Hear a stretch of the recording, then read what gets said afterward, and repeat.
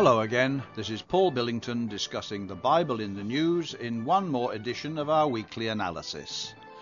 Well, the war, if it really is over, has not achieved all that we had anticipated and hoped for, namely the tranquil situation described in Ezekiel 38 and verse 11.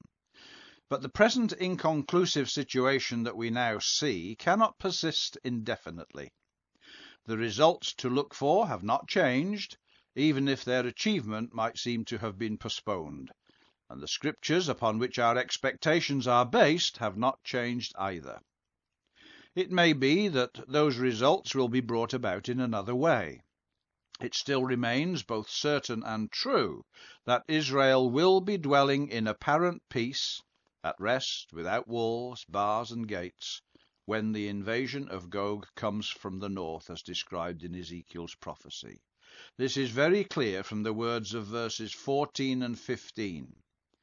In that day, when my people of Israel dwelleth safely, shalt thou not know it, and thou shalt come from thy place out of the north parts.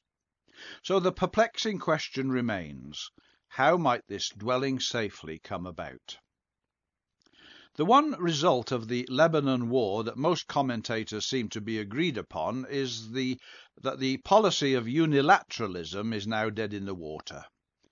The plan to withdraw from the West Bank will now be virtually impossible to implement, and it is at this point that our faith in Scripture is once more confirmed.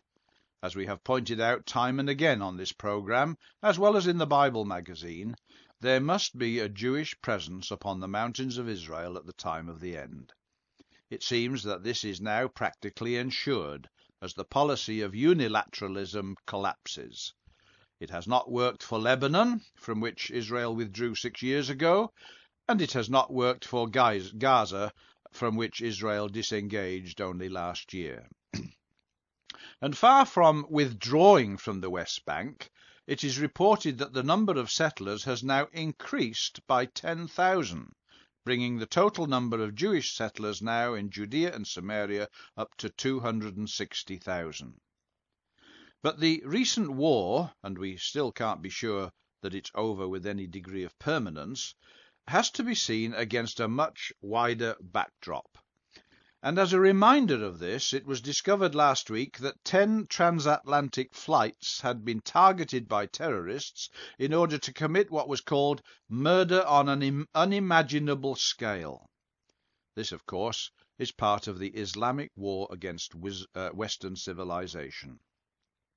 The connection was pointed out in a speech given by Tony Blair in Los Angeles on August the 1st. He said, and I quote, 9/11 in the US, 7/7 in the UK, 11/3 in Madrid, the countless terrorist attacks in countries as disparate as Indonesia or Algeria, what is now happening in Afghanistan and Indonesia, the continuing conflict in Lebanon and Palestine, it is all part of the same thing. He goes on, whatever the outward manifestation at any one time, in Lebanon, in Gaza, in Iraq, and add to that in Afghanistan, in Kashmir, in a host of other nations, including now some in Africa, it is a global fight about global values. A global fight. That is another way of saying world war.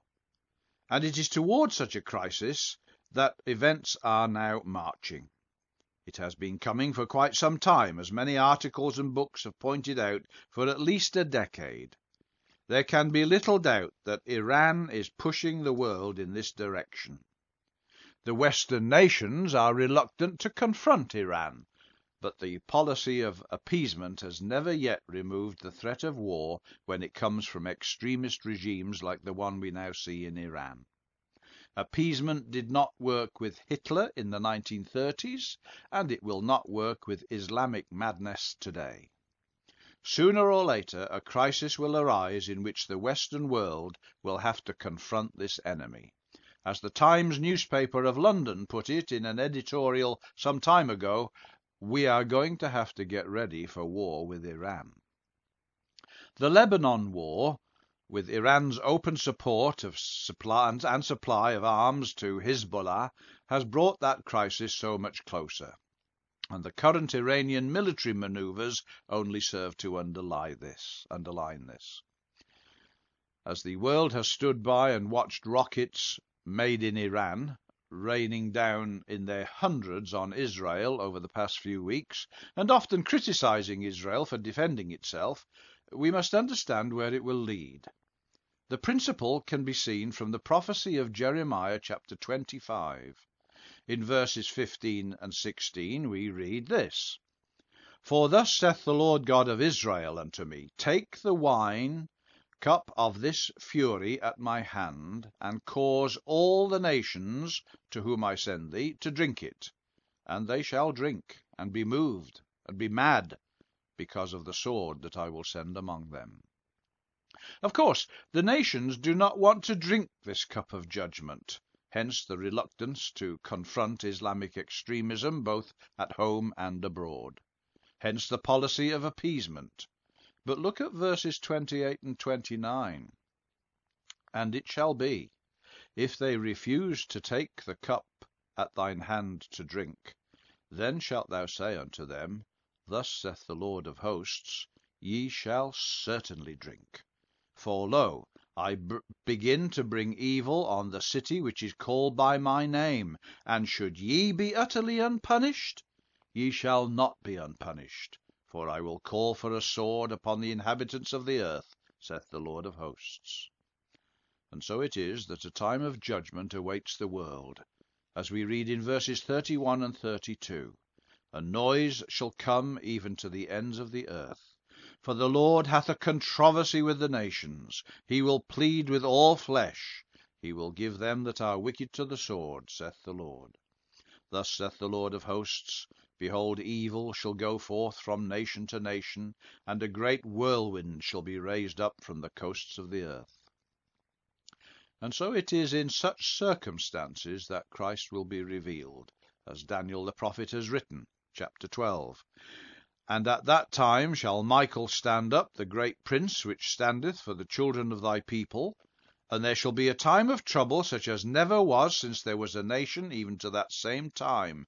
And at that time thy people shall be delivered, every one that shall be found written in the book. And many of them that sleep in the dust of the earth shall awake, some to everlasting life, and some to shame and everlasting contempt.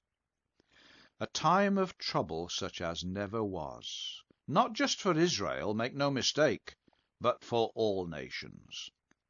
Yet by reading the Scriptures we learn that there is a way of salvation, a means by which we might escape those things that are coming upon the earth, and that salvation is through belief of the gospel and obedience to it.